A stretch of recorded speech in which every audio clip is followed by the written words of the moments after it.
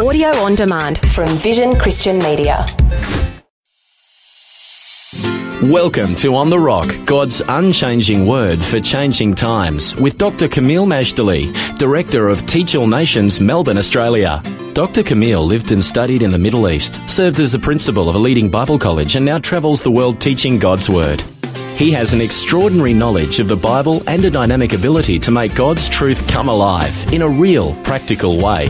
This episode of On the Rock will give you keys to survive and succeed in the days ahead by hearing and doing the words of Jesus. How does Jesus respond to the tragic death of John the Baptist? He feeds the multitudes. We're going to learn about this and more as we continue to walk through the Gospel of Matthew. Our series is entitled The Kingly Messiah, Understanding the Gospel of Matthew, Part 1, a verse-by-verse audio commentary, part of the larger Understanding the Bible series. We fervently believe that in order to be future-ready, we not only need to know God's Word, but also put it into practice. That's what this series, and similar series from similar ministries, are all about, helping feed you a wonderful diet of God's Word, because this bread that you eat will cause you to live forever. Our lesson today is called The Feeding of the 5,000, based on Matthew chapter 14, verses 13 to 22. And in it, this will be Jesus' response to the death of John. Even though he tries to get away from it all, he really can't get away from it all. He's in revival mode.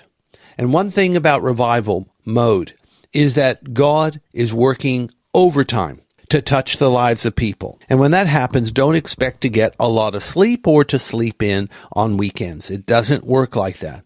Jesus in revival mode is going to experience so much demand on him, and his time is not his own. So we'll see how he handles it all, but let's take a look at the very first verse or two of our segment today from Matthew 14, 13 to 22, which reads, When Jesus heard of it, meaning the death of John the Baptist, he departed thence by ship into a desert place apart. And when the people had heard thereof, they followed him on foot out of the cities.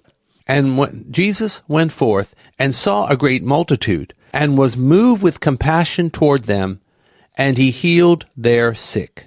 Well, that's the Savior we serve. He is moved with compassion. He sees where people are at. He feels their pain. He then addresses it. That's part of the reason God sent his Son to this planet. So he could walk as we walk. He could be tempted as we're tempted. He could sweat under the same sun that we do. He can breathe the same air, gets and experiences all the things that we experience, because after all, he can identify with us. Talk about empathy. He does it to the nth degree. And he also, by putting on flesh and dwelling among us, the incarnation, God in the flesh, he also is able to be our role model to show how he overcame temptation, and we can do likewise. I know for some, this idea of God putting on flesh may seem strange or even wrong, but actually remember a couple of things. First of all, heathen religions make gods into flesh. It's very normal. Basically, their gods are like people, except more so. But there's something else. When you read the Bible and see that the God of the Bible is capable of doing anything, and when you read the Bible and see that the God of the Bible, who says he's the only God there is, there's nobody else, that he is sovereign, he is the boss, he's the ruler and creator, then he can write the rules and he has the power to fulfill them. So if he wants to create the world in a certain amount of time, if he wants to have a universal flood, if he wants a recalcitrant prophet like Jonah in the belly of the great fish for 3 days and 3 nights, nothing is impossible for him. If he wants to raise the dead, he can do it. Nothing is impossible. So if he wants to put on flesh and dwell among us, that is his sovereign prerogative, and his omnipotence makes it all possible. So Jesus is moved with compassion. He feeds the multitude, as we're about to see. It's mealtime. And we're going to learn that God doesn't just care about the spiritual side of us. He also cares about the physical side. Because whatever you see Jesus do, that's what God would also do. In another sense, Jesus is practicing hospitality, a very Asian thing and very renowned in the Middle East in particular. They do it to the point of opulence and at times even excess. But it's unforgettable. Now, his disciples are incredulous when Jesus says, okay, you guys, you can feed these people. Are you kidding? We only have 5 loaves and 2 fish. And you've got thousands of people here. So Jesus just says, listen to me, and you're going to see a miracle in the making. And sure enough, they did what he said, and there was so much food that there were even leftovers. Now, this crowd was hungry, but not only did they all get fed, they were fed to the full, and they picked up from the whole experience 12 baskets left over. 5,000 people, not counting women and children. The one miracle that is said or written of in all 4 Gospels. Let's read the entire segment now of Matthew 14, 13 to 22. Our lesson is called Feeding of the 5,000, and the reference is Matthew 14, 13 to 22. Let's listen carefully to God's word. When Jesus heard of it, he departed thence by ship into a desert place apart. And when the people heard thereof, they followed him on foot out of the cities. And Jesus went forth and saw a great multitude, and was moved with compassion toward them. And he healed their sick. And when it was evening, his disciples came to him, saying, This is a desert place, and the time is now past. Send the multitude away, that they may go into the villages, and buy themselves victuals. But Jesus said unto them, They need not depart. Give ye them to eat. And they say unto him, We have here but 5 loaves and 2 fishes. He said, Bring them hither to me. And he commanded the multitude to sit down on the grass, and took the 5 loaves and the 2 fishes, and looking up to heaven, he blessed and brake, and gave the loaves to his disciples, and the disciples to the multitude. And they did all eat, and were filled. And they took up of the fragments that remained 12 baskets full. And they that had eaten were about 5,000 men, besides women and children. And straightway Jesus constrained his disciples to get into a ship, and go before him unto the other side, while he sent the multitude away. Our reading is from Matthew 14, verses 13 to 22, and our lesson is called The Feeding of the 5,000. Well, first of all, Jesus teaches us something. Life goes on, and we have to move on. As we learned in the previous lesson, John the Baptist was executed by Herod Antipas. His only crime was telling the wicked tetrarch that his marriage was unlawful to Herodias, who was not only his sister-in-law, but very possibly his niece as well, making it both adulterous and incestuous. When Jesus heard the news of John, he made a decision to leave from where he was. Now, he travels by ship to what is called a desert place alone. We're not sure exactly where that is, but it's somewhere either on the northwestern or northern shore of the Lake of Galilee, probably. Unlikely to be the eastern shore, and definitely not the southern. So when people heard where Jesus had gone, instead of waiting patiently for him to return to the same place, they go and follow him from near and far. Now, it's interesting because the disciples followed Jesus, and they are commended, and they get to have private briefings on the meanings of the parables. They are empowered to do miracles, and they are blessed in so many ways. Here are the multitudes. They're following Jesus too. And yes, they will be rewarded for following Jesus, because he will heal their sick. But at some point, they stop following Jesus, because they're following Jesus to have immediate needs met. Once those needs are met, the distractions and seductions of this world will take them elsewhere. But with the disciples of Jesus, they were responding to a specific call, and they stayed faithful to that call, with the notable exception of Judas Iscariot. And of course, God mightily used them, and they're greatly honored till now. So the thing is, there are people who follow Jesus, and there are people who really follow Jesus. And our purpose is to help you really follow Jesus. Because after all, if you're going to be ready for the future, you need to be on the rock. And to be on the rock, you have to hear and do the words of Jesus. And hearing and doing the words of Jesus is very much part and parcel of what it means to follow Jesus. And so let's bear that in mind. They followed Jesus, and according to Hebrews 11:6, the multitudes were rewarded because at this juncture they diligently sought him. God rewards those who diligently seek him. So diligently seeking is not something you do on special occasions when you have an emergency need. No, diligently seeking is part of following Jesus, building your life on the rock, bearing fruit in every season, withstanding all of life's storms, and make it safely to the other side. When Jesus heard the news, and he travels to the desert place, the people gather to see him. This would set the scene for one of his most renowned miracles. For we read in Matthew 14:14, Jesus comes out, he sees a big multitude gathered to him. Now, remember, he's actually traveling in the boat to the desert place to get away from it all. But what he discovers is he really can't get away from it all. His reputation is so attractive and so powerful, and the needs are so great. And these are people lacking leadership, lacking sound leadership. I mean, they had Herod as their tetrarch. Does that need any further explanation?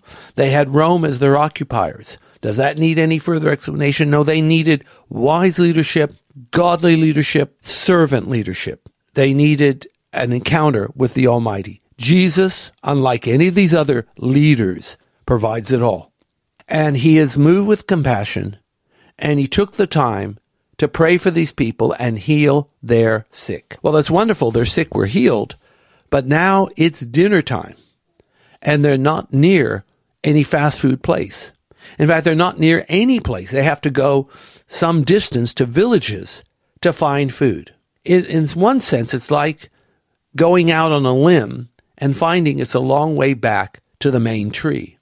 So the mealtime, verse 15, the evening has arrived. The disciples say to Jesus, this is a desert place. It's now time past. Send these people away, this crowd, so they can go to the villages and buy something for themselves to eat. But Jesus, being a good man from the Middle East, wants to show hospitality. In Matthew 14:16, he gives an astonishing answer to his disciples. The multitudes do not need to depart. You can feed them. They are incredulous. How are we, say the disciples of Jesus, going to feed these people? There are thousands of them. And we only have 2 fish and 5 loaves of bread. With man, of course, it is ludicrous, preposterous, and downright impossible. But never forget, with God, all things are possible. So Jesus then tells them, bring them here to me. Verse 18 of Matthew 14. The ministry continues. First of all, there's the ministry of praying for the sick. Now there's going to be an important ministry, feeding people. It's interesting how many churches actually have meals together. After Sunday service or throughout the week, mealtime is wonderful. It doesn't just nourish the body, but when you're doing it with God's people, the fellowship also builds up the soul. It's a great thing and heartily recommended. So what we've got is now a miracle in the making. The fish are brought to Jesus as well as the 5 loaves. And first of all, in Matthew 14:19, there is the organizational side. Look, it is important that every ministry and every individual serving God be organized, because ministry can be hindered if you're not organized. There are people who have anointed ministries, but those ministries were held back due to poor organization, either personally or in the church or both. And while we don't want to make organization everything and quench the Holy Spirit, at the same time, we need both. We need the Holy Spirit above all, but we also need to have organization. And Jesus shows that. What does he do? He commands the multitudes be organized. They sit on the grass, and they sit in a certain order. Because if you don't have order, especially with this amount of people, you have chaos. Then he took the 5 loaves and 2 fishes, he looked up to heaven, and he blessed. Now, we normally think that he blessed the food, and very possibly he did. But I also understand it's a Hebraic thing that when you have food before you, you don't just bless the food. You bless the Almighty who provided the food. Something we should always bear in mind. Bless God at all times, and especially mealtime. So after blessing, Jesus broke the bread, handed the loaves to the disciples, and the disciples handed the loaves to the people. This is a remarkable miracle. Now, have you ever watched a movie on this miracle? I think the one movie I saw, there was a basket. Jesus threw everything in the basket, and then he hands the basket to the disciples, and there was plenty of fish and the like. You never saw them brimming over the top or overflowing, but it was almost like a bottomless basket. Now, it may or may not have happened that way, but we do know it happened. We believe Matthew was an eyewitness to this miracle. We believe that John, who wrote the Gospel of John, he was an eyewitness to this miracle. These are men of righteousness and integrity. They're not going to be telling a fairy tale here. They're not hallucinating. This actually happened. 5,000 men were fed with 5 loaves and 2 fish, simply because after it was blessed and broken, it multiplied. That's kind of how our lives are too. God blesses us. Then we're tried in the fire. We have tribulations, we have suffering, we have things like that. None of this is supposed to destroy us. It's supposed to multiply our impact. When the alabaster box, which was very costly, was broken, then out came precious ointment to anoint the body of Jesus. This is how it seems to work. Out of brokenness comes multiplication and power.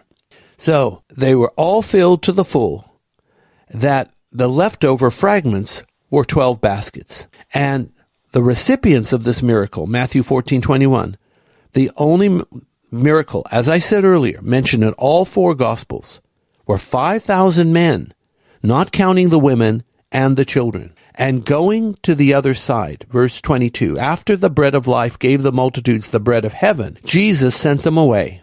And at the same time, he sends the disciples in a boat to go ahead of him to the other side. This is called stepping out of the comfort zone. And when you do so, the adventures really begin. Now, our lesson is called the feeding of the 5,000. What is our lesson for life? God not only cares for our souls, he ministers to our body and mind as well. Remember to visit us at our Facebook page, Teach All Nations, Education, and thank you for liking our page. You can also go to our homepage to subscribe to the free monthly Issachar Teaching e-letter. We want to prepare you for the future with articles from the Bible, victorious Christian living, and current events in the light of God's Word. Let's pray. We thank you, Father, for this great miracle. In the death of John the Baptist, multitudes came, multitudes were fed. We thank you, you care for our bodies, minds, souls, and spirits. Help us to take care of all these things, for our bodies truly are the temple of the Holy Spirit. Let us not abuse, misuse, or do silly things with our body, but honor you with body and with spirit. In Jesus' name, amen. Today's On The Rock was brought to you by Teach All Nations. If you would like more information about this ministry, to download podcasts, view our online store, attend special events, sign up for our teaching newsletter, make a donation to support this ministry, or to invite Dr. Camille to speak, log on to www.tan.org.au or write to us at Post Office Box 493, Mount Waverley 3149. Thanks Thanks for taking time to listen to this audio on demand from Vision Christian Media. To find out more about us, go to vision.org.au.